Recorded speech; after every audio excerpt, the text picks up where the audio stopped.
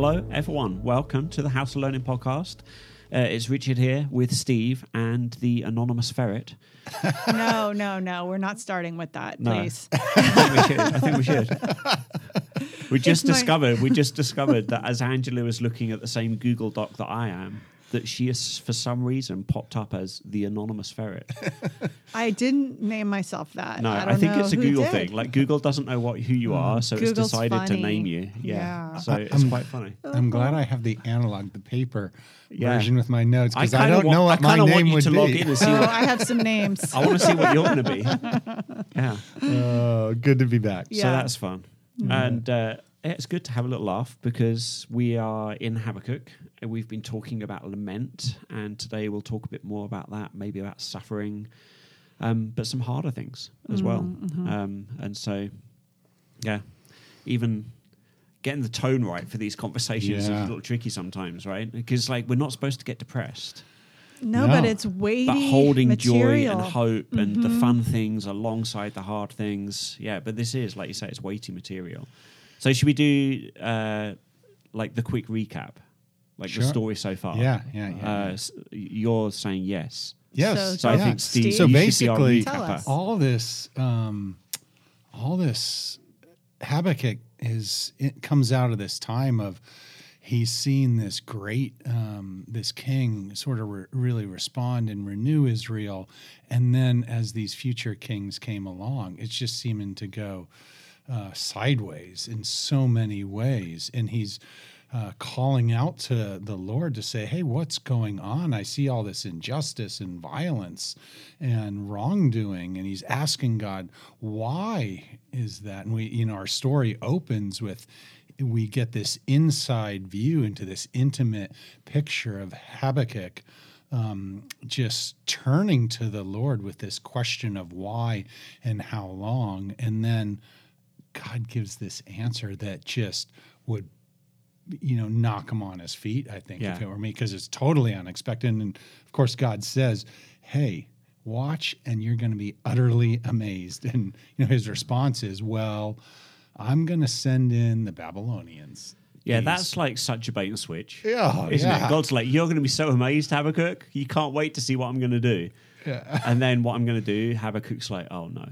Yeah. And then so many more questions come up, which I don't blame him. He's outraged. Mm-hmm. Yeah, he's outraged. Because Babylon's like the anti-Eden. The evilest if Eden of is evil. When things are right and God's plan is in action, Babylon's this type throughout the scriptures, this pattern of when it's gone off the rails. Yeah. Yeah, and I don't know, I just got this flash. I don't know, this... Well, I think it's going to just take us down a rabbit hole, so I'm going to never mind. But the question, the answer... we have been known to jump down some rabbit holes. So all right, well, my question is, in the first century, though, we've got the Jewish nation expecting, they've been longing for this Messiah, and God's answer still is, I'm going to do something, but it's not what you expect. So surprising. As well. It's I'm so sending surprising. A baby, and he's the Messiah. Yeah. And... I just say that because there's a pattern in God's response that is always, I'm not going to say always, but so often very unexpected. Yeah.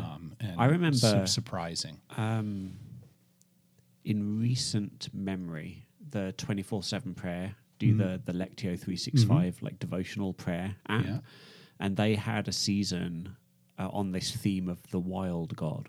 And it was this idea of almost like in Narnia when Lucy says is Aslan safe, or and it's not quite sure how to relate to this idea of he's not tame, but he's good. He's not safe, but he's good, is what Lucy says. Yeah, it's like Mr. Beaver. Oh, Beaver, yeah. That's the reply. And that reminds me of that. What is that lyric, the reckless love of God? And that always bothered me because I don't think God is reckless. I think he's very intentional.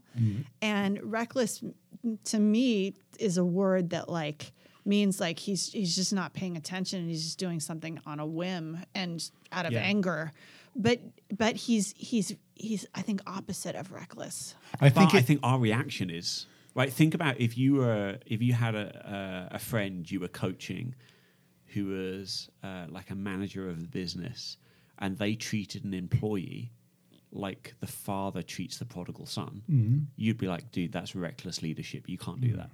So I think so often that's sort of like our tame box makes God's actions look reckless from our point of view. From our point of but view. then as we understand God's heart, it's like, no, we're actually recklessly ungenerous, ungood, like lots of things. Yeah. And I always substitute in there. I'm like, no, it's the wondrous love of God, because it's so wondrous that like I actually can't comprehend it, and so it's going to seem different, and it's going to seem this unexpected, this utterly amazed things that he's doing, and I don't get it. Yeah. But it's still because he's good. It's there's something wonderful about it. So. But that's what Habakkuk's bumping into. Yeah. Yes, right? absolutely. Because he's seen God forgive and restore and redeem. He's seen what he hasn't seen, but he is aware of like his people's history with God. The Exodus. That like this is what God does. God's a rescuer. God's someone who saves, and aware that like along the way, that people wandered in the wilderness through unbelief and disobedience. Like that, there's also a pattern of the people not experiencing God's blessing, but his hope is for more salvation and redemption. And God says, here's the amazing, let's use the word reckless.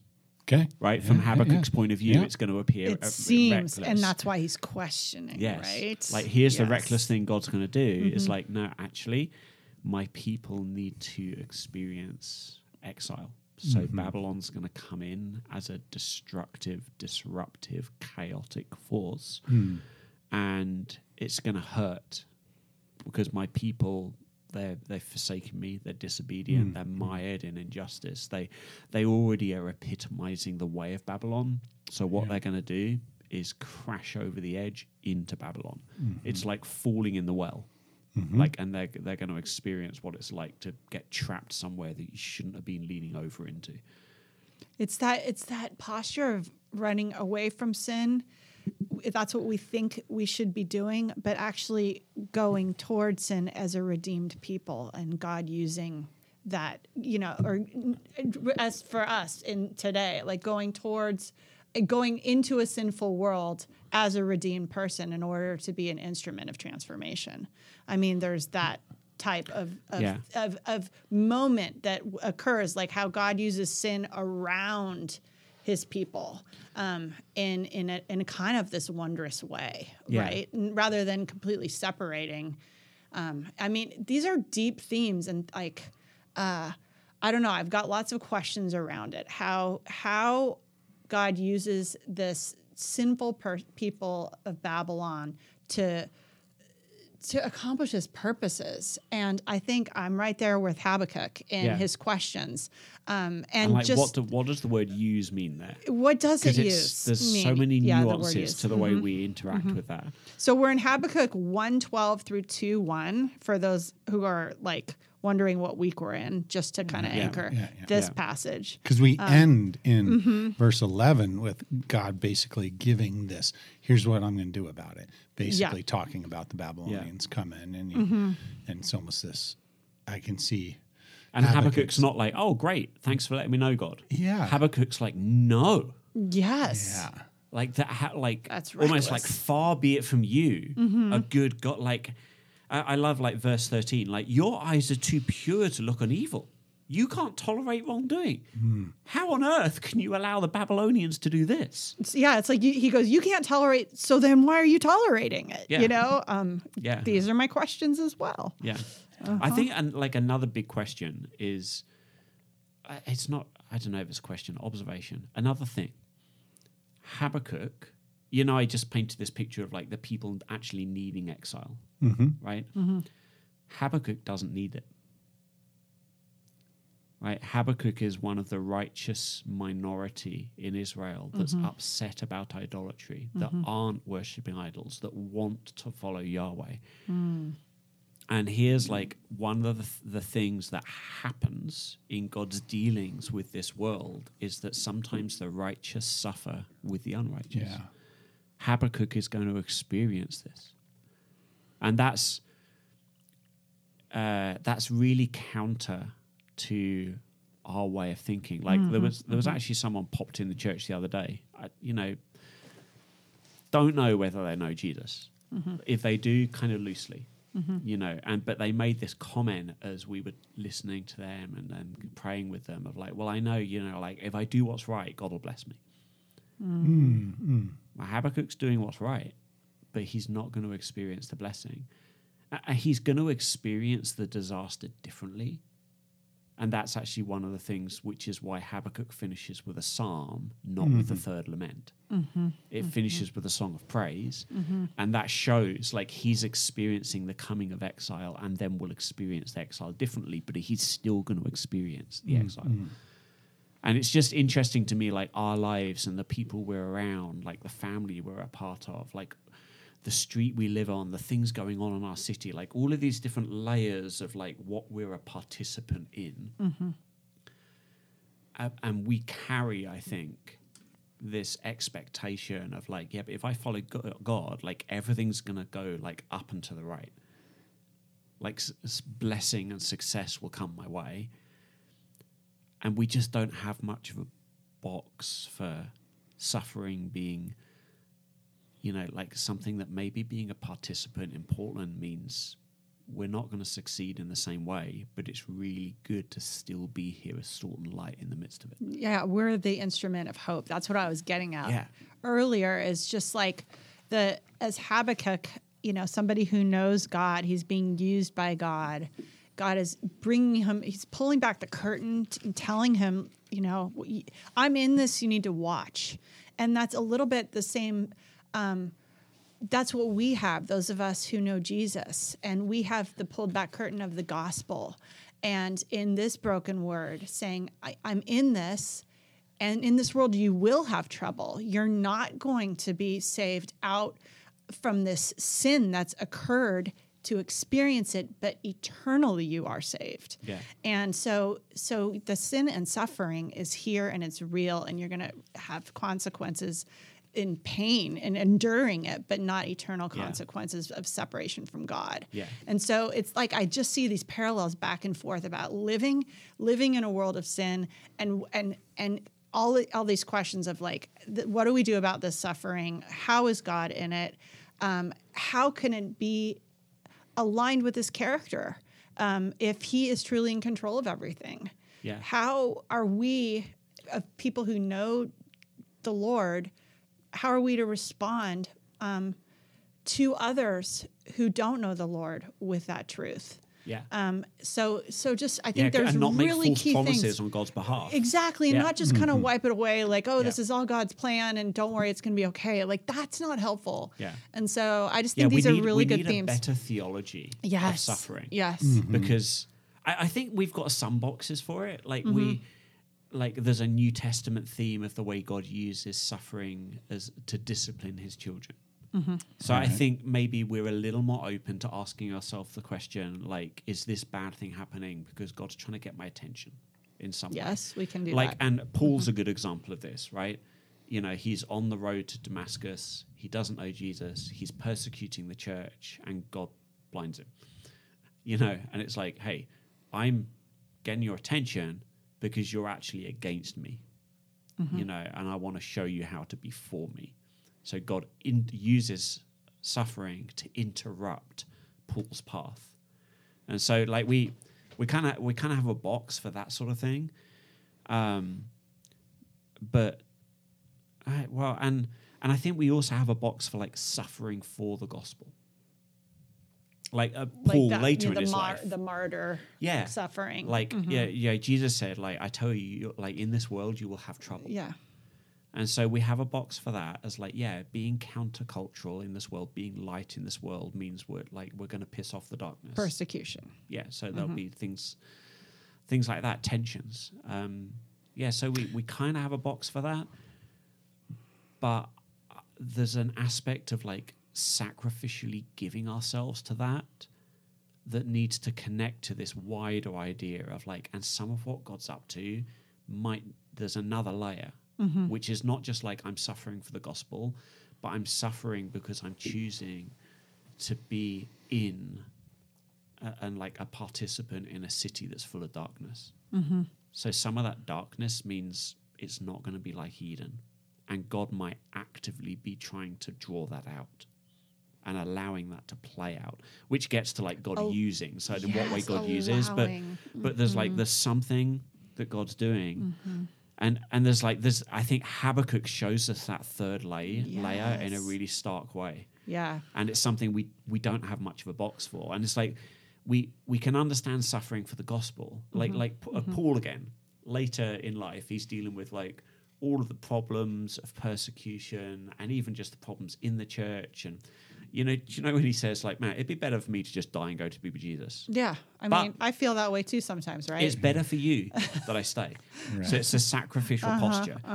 And I'm going to say this, but like it kind of upset me during COVID and people getting upset about politics, like all the people who wanted to move to some other state that they thought was more like where God's blessing was. Because I feel like we should kind of be like Paul and be like, well, it's kind of hard to be here because there may be some darkness, but it's better for the city that I stay. But there's a point, and actually, like we're in dark Portland too. Like, there's sometimes I feel that way. There's so much opposition here, right? Yeah.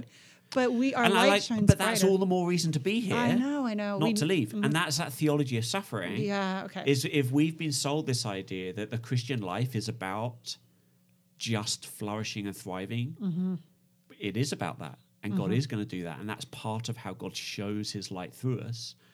But God also shows his light through us through how we suffer. Yeah. Because that's the cross. That is so good. He shows his light that's through us through life. How we suffer. Yeah. Really good. And so we got to have room for that. Otherwise, it's like these two things God uses to show his glory.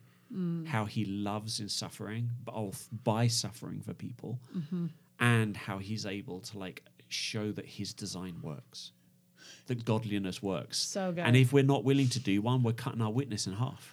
Do you think that's really good, Richard? Yeah, I mean, I really like that. I wonder what are some of those blocks that keep us from sort of taking that theology of suffering, because oftentimes I think I might, when I think about how I respond to it, like I get that intellectually, and I even get that in my heart, etc. But there's a question still looming in the background of like that I like, if I'm really honest with myself, I just want answered. But why is there suffering in the first place? Like, and I can we are see anti-suffering. I see how you're using that, God, and I see how I can grow through that. But I kind of want an answer to, like, why does it have to be that way? Yes. Yeah, I love that. Yeah. And for those of you that don't know, Steve, by education, is an engineer. And I love, we've been married for so many years, but he brings up these points that are so good, because it's like, why were we even built? Why is the engineer designed this way? Let's go back to like the cause. Let's go back to the beginning, because if I understand that design, then I can help get behind what's happening here. And so I love it when you bring up stuff like that. I think the suffering stuff relates to the exile stuff. Yeah. Because it's like, we need to understand that we're not home, that things are not right. So like suffering is a symptom to indicate to us, lest we be deceived into thinking that everything's fine. And that's a really, really good, like, we understand this in our bodies, our physiology. Like, you ask a doctor, is pain a bad thing? Right? And it's a really interesting question. Because if a patient's not able to report any symptoms, you can't diagnose. That's right. It's really hard. Yeah. And this is where actually, I said, like, if we're not able to interact with suffering, our witness gets cut in half. Like, think about this part of it as well, just our formation to become like Jesus. If we're not willing to engage with suffering, our formation is cut in half. We're only ever going to be able to be half what Jesus can make us. So there's something really important about the role of suffering, because like, how else are we going to understand that things are wrong? Like, if every wrong thing just feels like a right thing, how, like, emotionally, cognitively, spiritually, we lose our ability to discern. And that's, and here's a really interesting, like, the biblical theology of this is, in the beginning, God said, in Eden, his way of doing it is like, you are going to have to depend on me for that answer to what's good, bad, right, and wrong. That tree is one that I manage. Those are questions that you trust me for. I will do that. And when we took of it and we're like, no, we want to do it by ourselves. So this is like, God's design is actually not that we need suffering. His design was that trust and faith is the way we learn these things. But having become broken people who grasped that in our own strength, in our own way, we've now entered into a reality where actually we do need to encounter that. And it's actually to teach us the way back to that trust. That's so good. So without suffering, we can't really establish or understand that we need God, that things aren't right. Sometimes people suffer and they don't turn to God. Yeah. And they're trying to deal with suffering in other ways. Yeah. But what God teaches us in Genesis, that the only way is truly back to him. Yeah, I mean, it was really helpful as we teed up the overall discussion of Habakkuk and this notion of, I like even going back to the garden, and you talked about like that was the place to experience God's flourishing under this type of relationship with God, that is trusting him for those answers, et cetera. And so, when I think of that question behind that I mentioned before, this question of, but why is there suffering? Like, that's a question that's almost outside of that. And it takes it's me like the supplementary question.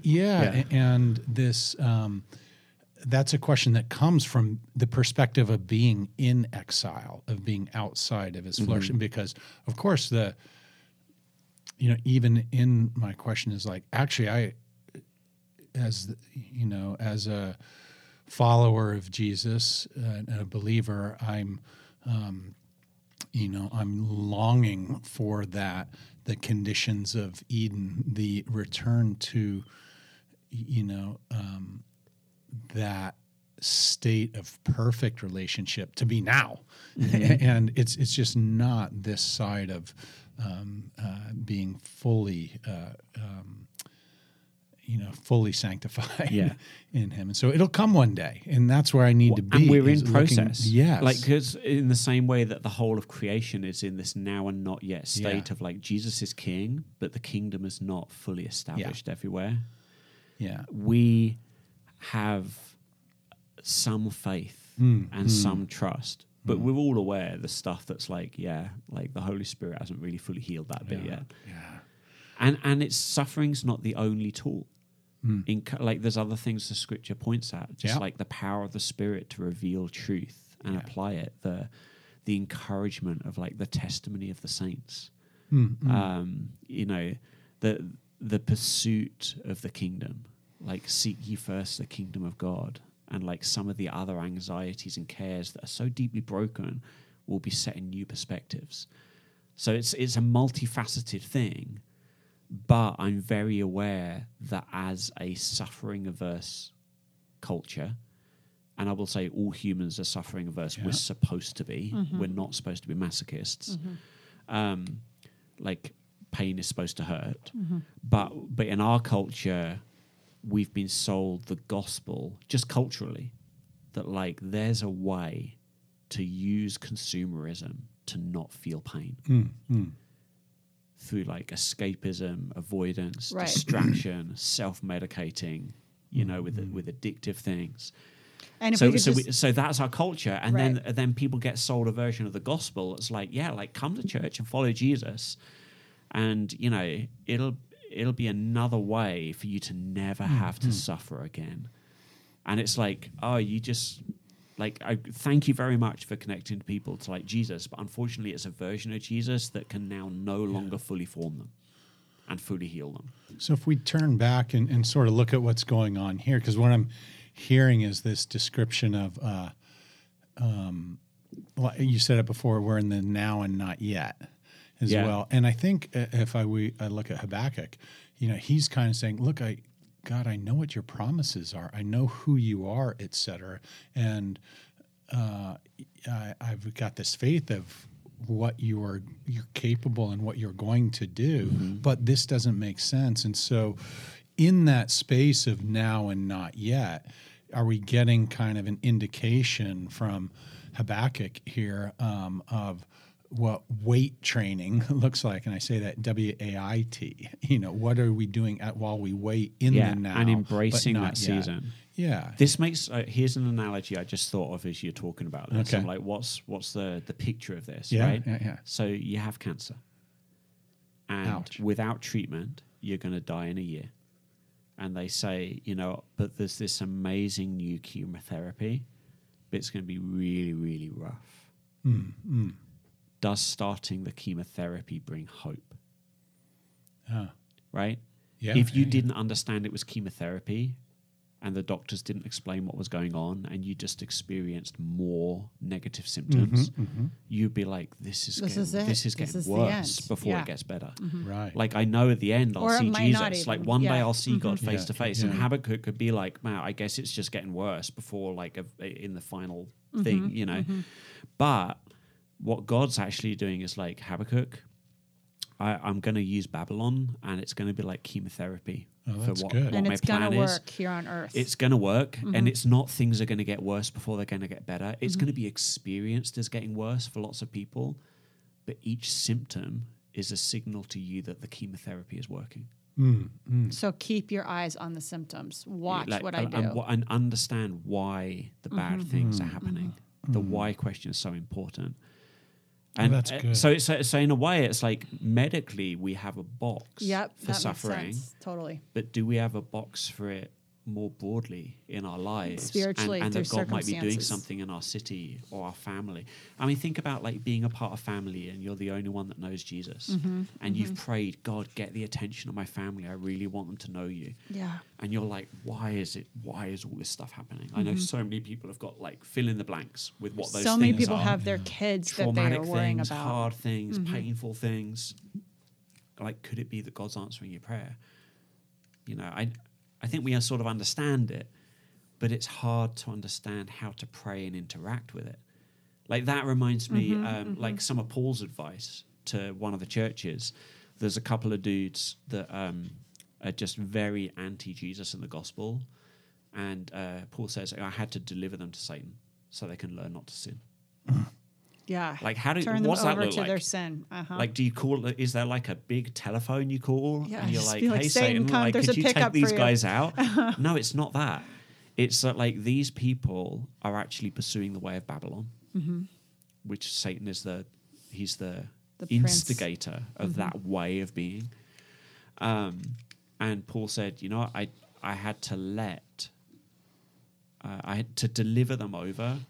Is like I took my hands off and allowed the way of Babylon to consume them so they could understand what they're really doing. They need to feel the symptoms of their disobedience. And that wasn't because Paul had less love for them. No. It was because he realized where his work ended, and he took himself out of that part of the story and turned it over to really God's providence, which God was over it anyway. Yeah. And clearly it wasn't his first port of call. Because Paul's almost like, I finally had to do this. He And that's knows. really important to know about God. God uses suffering, right? Habakkuk, exiles come in. Yeah. And Habakkuk's finding this really hard. Why? Because God's used more minor versions of suffering all along the story for like 450 years. There's been like incursions by the Philistines. There's been prophets. There's been famines. There's been things, but nothing as cataclysmic as this. Yeah. And so like this is kind of like a last resort for God. Yeah. God doesn't like doing this, and he's tried to avoid it. And he's like, the really interesting attribute of God is that he's patient. Yes. And sometimes I love it, when and I God's don't love patient it. with me, I'm like, oh, it's so Love great it. because I really need that. But when God's being patient in Yeah. a way that I'm actually suffering because of his patience towards others, Yeah. that's It's a not- different pill to swallow, Yeah. isn't it? And so it's really important to understand, like God's not been rubbing his hands together, like looking for the opportunity to bring Babylon down on his people. Yeah. God has tried to avoid this eventuality for 450 years. Yeah, in his grace. He doesn't snap And to it's this kept decision. getting worse. Yeah. And even like God's dealing with other nations, like when the timing of God then establishing his people in the promised land, God said like, hey, I'm not doing it yet because the sin of the Canaanites is not yet full. Yeah. There's still opportunity for me to do some rescuing. But it got to a stage where it was so dark, there was no light left. And God was like, Now it's time. Now I need to do something about that. Yeah, and it's good to think about that thing when we cry out for Jesus to return, like today. You know, it's not time yet. I mean, there's still people who will turn to him. Yeah.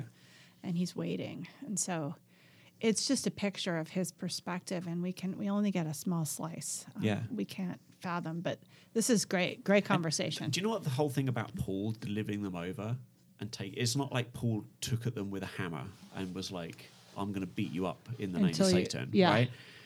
It gets back to, like you said earlier, like how can God use suffering? And I said, what about that word use? Like in what sense is God using suffering? Right?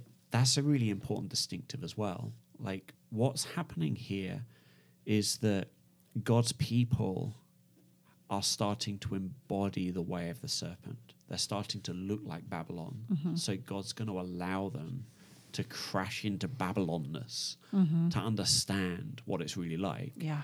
But what God's not doing is coming down as the angel of the Lord and just slaughtering his people in the name of Babylon. This is God taking his hands off, restricting his people.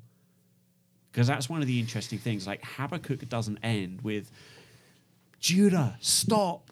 There's still a chance we can stop. Like, come, turn back, repent. Like Habakkuk understands. Like, God, I'm looking to the hope and salvation on the other side of chemo. I'm looking to the end of your treatment plan.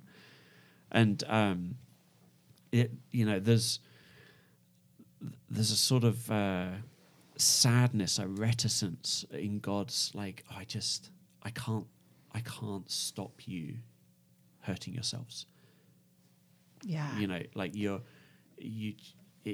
there's something in here that's kind of interesting about how we frame how God is using, because it's not like God looked at his people. Because another way of telling a story is God like looked at his people. He wanted their obedience. He's really upset with them. They weren't following him. So he sent an angel to the Babylonians and was like, hey, dudes, you know what? You should like go fight Judah, and I'm going to give you like horses and chariots and weapons to do it. Like, no, that's not the story. That's not the story. Right? So the way in which God is active is in actually taking his hands off.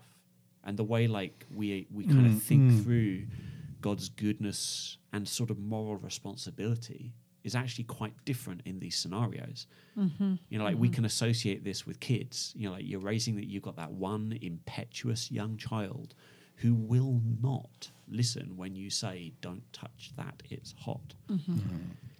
And so you manage the situation carefully because you don't want them to catch fire, but you're like, I'm going to let you burn your elbow. Like, I'm going to let you if you go over there because that's the only way. I've tried everything. 16 different ways. Yeah. And you're at a stage where it's right for you to understand there's a negative consequence to your negative actions. Yeah. Like, did the parent burn the kid? No. We want to allowed say it. no, but we want to say, but they participated in the burning of the I'm kid. not sure about that answer. Right. Moral responsibility is a really messy, variegated thing. Yes. So yeah, that just like how God's using, like is really interesting, and it's interesting listening to like Tim Mackey. He's been on a journey of like thinking this through, and he's like adamant, like God never actually like harms anyone. It's always like just letting harm happen. Yes, you because know? it's swirling And around. I'm not quite sure I'm with it. I think there's still some examples where I think sometimes God's like, I'm actually going to like slap you and it's going to sting, and I'm doing the slapping. Yeah. But it's because I love you. But yeah, so I'm not sure about that, but it's a really interesting question. Yeah. But I will say, as you pay attention to the biblical pattern of God's interacting with how things are going, it's hard to find the times when it's like, no, God is actually causing pain.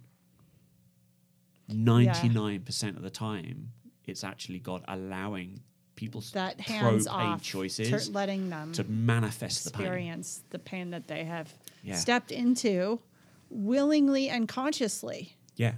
It's not like it was. Or sometimes self-deceived, though. Yes, So yes. I would say willfully, but not as like, not always a conscious willing to, because that's part of the self-deception of his people. Right. Okay. Yeah. Right? So sometimes it's not just like, oh yeah, you are so proud and arrogant and knowingly against the way of Jesus that you need to suffer. It's not like that all the time. No.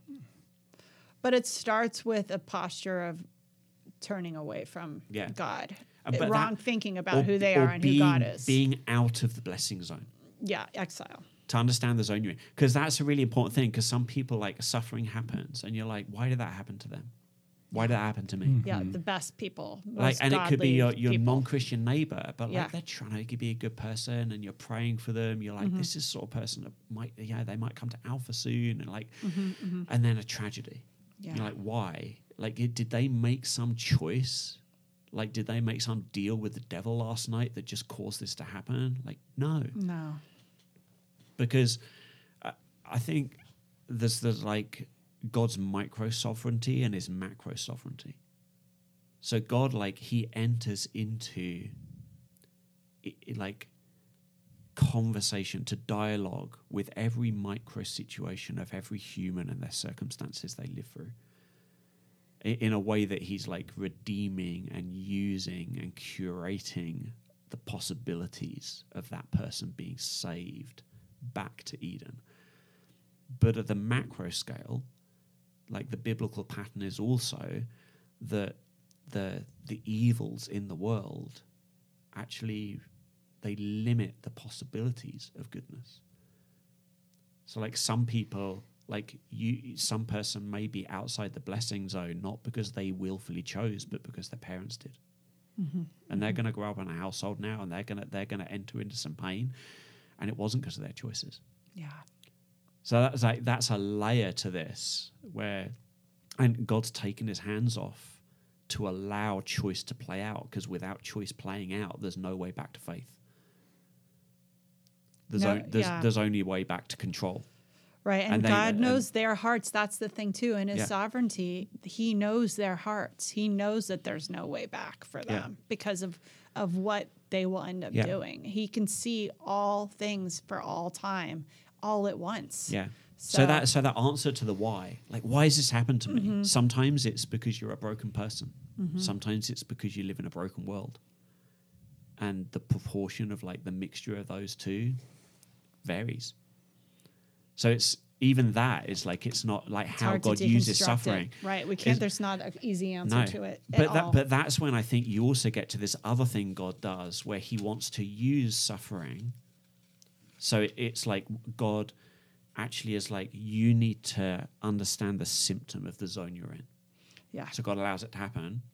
Another thing God does to reveal and show his power and goodness is he redeems suffering. Like, think about Joseph in Egypt. Like, perfect story, sold as a slave by his brothers, like, horrific, traumatized, like big T traumatized dude, ends up in prison, like, horrible things. But at the end of it all, he's like, but you know what? God turned to good what you meant for evil.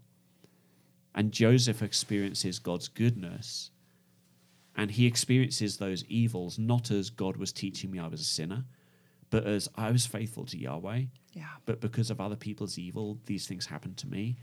But God showed up and made beautiful the things that were ugly. The rescuer, like, God transformed the things. Redeemer. And so sometimes God looks at the suffering, and it's like you may be suffering because of something else that's going on, that because of something else that went on, because, like just the chaos of that, and chaos is like, that's that anti-Eden word, So another thing of like, how does God use suffering? Sometimes the suffering in our lives, the narrative it needs to fit in is not, oh God, like, am I at the blessing zone? Are you getting my attention? Sometimes it's because I'm in Portland, because I'm a part of family that doesn't follow Jesus, and God's trying to get their attention, and I'm going to be along for the ride. Yep. And you're but then a part of like what's redemptive in us is like, but I'm going to experience that suffering differently, and the possibilities of what that suffering turns into are going to be different because of God. And as that plays out, I will learn about God. I will be formed to be more like Jesus, and God's glory will shine through me as a witness. And it's a lens that you put on to see that suffering differently. And that lens gets developed through walking with God, through being in community and listening to other people's stories of redemption during times of their exile. Testimony, so important. Like, ask your community Not group. just the testimony of like, I prayed for a blessing, I got one. But just like over the course how of did you life. walk through the valley? Because, and then that lens will start to develop and sharpen, so that when you're in the suffering zone, you have that hope, you have that ability to have experienced and heard of experiences where God is sovereign over it and redeems it. Short term, long term. Some answers start to get answered. Some things start to get answered. But Steve, you have a whole bit of notes you've been writing. Steve's been kind of quiet listening to me and Angela, and has written like a whole page of notes. What's cooking? What do you got? It's honestly like the question of God's suffering and God's sovereignty, and the nature of evil and the nature of suffering. Slip there is like, that's a whole nother question. Does God suffer? But we'll get to that another day. Next time. No, but God's there I go again. God's. Are you sure you don't want to ask that question? Sovereignty and the nature of evil is just one of those. It is an ongoing question for me, and because even in the passage we're talking about with Joseph, and and what God's word says is, it's like, what you don't be afraid. Am I in the place of God? This is after the brothers come, and it's right at the end of Genesis. Right at the end, he says, "You intended to harm me, but God intended it for good to accomplish." So that I think where I struggle sometimes is this notion that God intended it. So it's almost like his intention was for this. And this is where we need a Hebrew scholar. Yes. Because does intend, like again with the parent, like and the just say it's a 5-year-old, because they need to be able to talk for this, right? Yeah. So they turn around and are like, why did you let me burn myself? Yeah. Okay, fair question. We can talk about that. Yeah. Why did you make me burn myself? Very different. Not quite. That's not quite the intention I had. Yeah. So we need a Hebrew scholar. Yeah. Because that word intend, and especially it's triggering for us, because when Westerners tend to think about moral responsibility and moral desert, what we tend to do is think in terms of like legal blame. So who can be blamed? Like, where does the buck of blame stop? So when we see a word like intended, we're like, with the person with the intention, because intentionality and blame connect. But intentionality, just as a more vague concept of like, how do we bring our desires, our wills, our plans, our knowledge of things, like God's omniscient, God sees what's going to happen. Like, how does all that stuff play out in our actions? That's intentionality. That's a much bigger box than just, are you where the blame stops? Yeah. And so that English word, like the translators might be technically correct to use it, but given our predisposition, when we've got a responsibility question in mind to use that word in a particular way, we might be missing something. Oh, I get that. Yeah. But it's still not answering the fundamental question, behind there of like, well, okay, but how, if I just, look at the sovereignty of God over all things. Yeah. it's really this balance between God's sovereignty, God's will, and God's and free will for us and our choices. It's really just wrestling in there for me, and just trying to reconcile those things. And it's an honest question, and maybe what I'm looking at here with Habakkuk is. Because I kind of see him still wrestling in that same way. Yes. Yeah, it's it's the same set of issues. You are going to do out. this, really? Really, God? You're going to do this, and you're going to allow this, and you're taking your hands off. But ultimately, if I'm Habakkuk, do I sort of go, ultimately, if you're allowing this to happen, somehow you're permitting this, and aren't you, shouldn't I look at you as being somewhat responsible, God, for this? And that's the tension that I live in. I think that's true. Like, even if you believe in a more limited sense of sovereignty. Yeah. So some people use the word sovereignty, and they mean by that absolutely everything that ever happens is God's will, in the sense that before the beginning of creation, God chose, I want it to be that way. Mm-hmm, mm-hmm. This is my choice. So basically, the world is the best possible world. It's that it maximizes God's goodness. As we experience it right here. Yeah. Is that what you're saying? Well, maybe not as we experience it, but as it actually is in reality, from God's perspective. Oh, okay. This is the best possible world, right? Another way of looking at God's sovereignty is that God doesn't always get the best that he would have wanted if his free creatures' choices had been different. So there's a limiting factor, right? And so lots of people have space for that idea. The classic one is Jesus coming to Jerusalem and saying, how many times I wanted to gather you. So God's best was to gather you, but you would not, so I could not. But God's still going to gather them. God's going to pursue his best, but the route to his best is going to involve more suffering and less of the goodness that there could have been if his free creatures' choices had been different. But still, God chooses to sometimes intervene, to sometimes send a prophet, to sometimes do a miracle, to send a sign, to disrupt the flow of the chaos. Yeah. So you're like, well, couldn't God do more chaos disruption?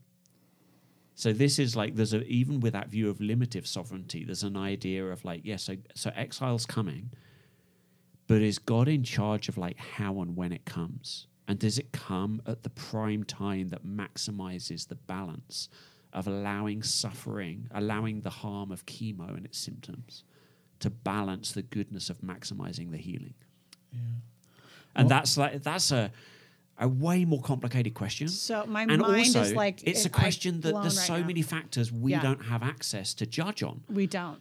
And I think that's a really interesting part of Habakkuk is Habakkuk almost dabbles in that question, but it's actually God doesn't fully answer that question, doesn't. But pointing to the final hope of you know who I am, you know what the end of the story is going to be. Trust me that I'm doing this the right way right now. What's been helpful is, even as you brought up that illustration of this cancer diagnosis, and I immediately jumped to God as the great physician, right? And if you go to see a doctor, et cetera, you have an inherent trust in them that they know more than you do going in there. And I think that if I think about that, and even as I see Habakkuk responding here, this great physician, he knows. God knows everything about how we are made, what he put into us, but he also, because of that, he knows the depth of the condition of our fall. And so, he knows the injustice, the wickedness that's in our hearts, the violence that we perpetrate on each other. He's has an awareness of this, but because he's got this total picture, and this is what I see, Habakkuk really appealing to God, like knowing his character. Like God knows he knows our condition fully. And so he knows the condition he wants to restore us in. Mm-hmm. And so he knows the tools that he has. He knows when to pick up and when to use them. So he knows which scalpel to use, when to use chemotherapy, and the timing of those as well. He knows what tools to use. He knows when to use them, and he knows how to use them to bring the cure to our condition, to fully restore us. But just like a doctor, like you said, like he's got to, like if you're sick and you go in with something that's wrong, I've had multiple skin cancers, biopsies, just basal cell carcinomas, that sort of thing. Like I actually want that doctor to cut it all out. Yeah. There's no sense in just leaving a part of it in there, like, and it hurts, but like, I trust him that he knows what he's doing to solve that particular condition that I had, and so am I going to God in the same way, really with saying, that trust, far more than I could ever know about my condition today, where I'm at, the things that are hidden in my heart that I'm not even aware of, and I need you. I need to give that all to you, and cut deeper, God. It changes our expectation, right? And that's like, isn't that what faith's supposed to do? Yeah. Right. Yeah. So, because people like the classic thing is like, there's no way I can believe there's a God if this is supposed to be the best possible world. And like a Christian theology is actually turns around and says, well, of course this isn't the best possible world, but we believe that God is making the best possible world, and this is the way to it. Like that, and that's a completely different set of expectations. Yeah. I love how you explain that, Stephen. I was thinking a lot about like the interplay between omniscience and sovereignty, right? And how one informs the other, and timing, and our posture as people in faith. In your example with the doctor, like it's not only just a doctor who's an expert in it, but it's like the best, most perfect doctor that we would never question ever, because he's the ultimate expert in all of it, right? And just to our response to surrender in a way that could give us peace, that it's being taken care of. And there's the truth that's a good thing to leave it on, okay? Because we could talk about this till the cows come home.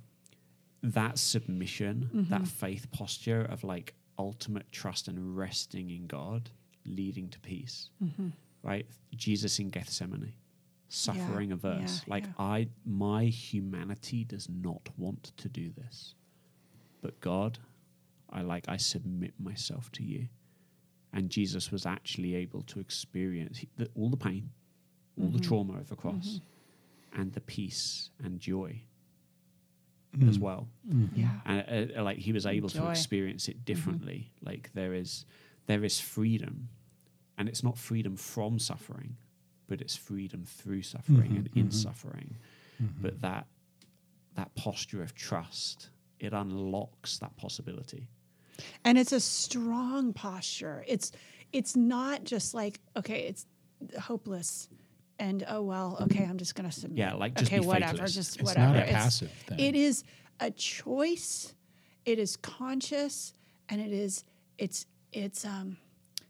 a choice that is choosing life and hope rather than death and hopelessness. Yeah.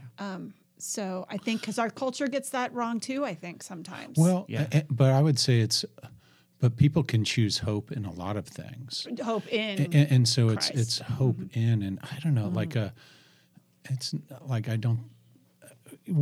for example, like what I see Habakkuk doing here too is like he starts with this recognition of who God is. And I find like when I start with just a reminder of like who God is, his faithfulness, his goodness, his unending love, his justice, his creative majesty, just who he is. And then I'm thankful for the things he's done.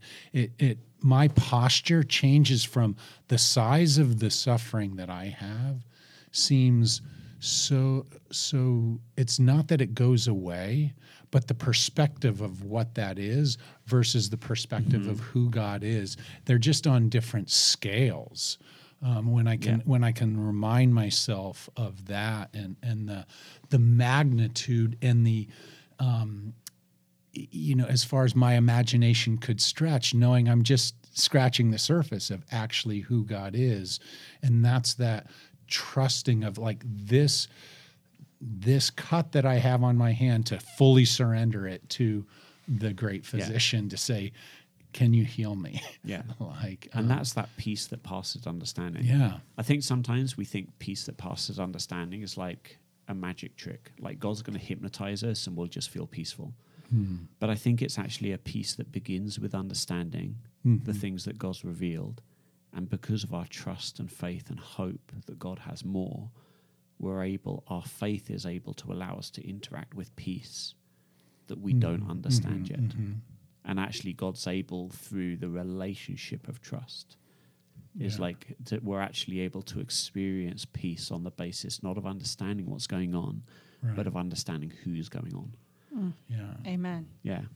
Great place. So to that's going to be end. good stuff to think about this week. If you're in communities, you're going to be talking a little bit about how we interact with suffering personally, like how we've seen God use it, how we feel about God using it, things like that. So have some rich discussion. As always, look out for us, say hi, because we want to know how God's having this conversation with you as well. Yeah. And then we'll see you a bit more of Habakkuk next time. Okay, take care. God bless.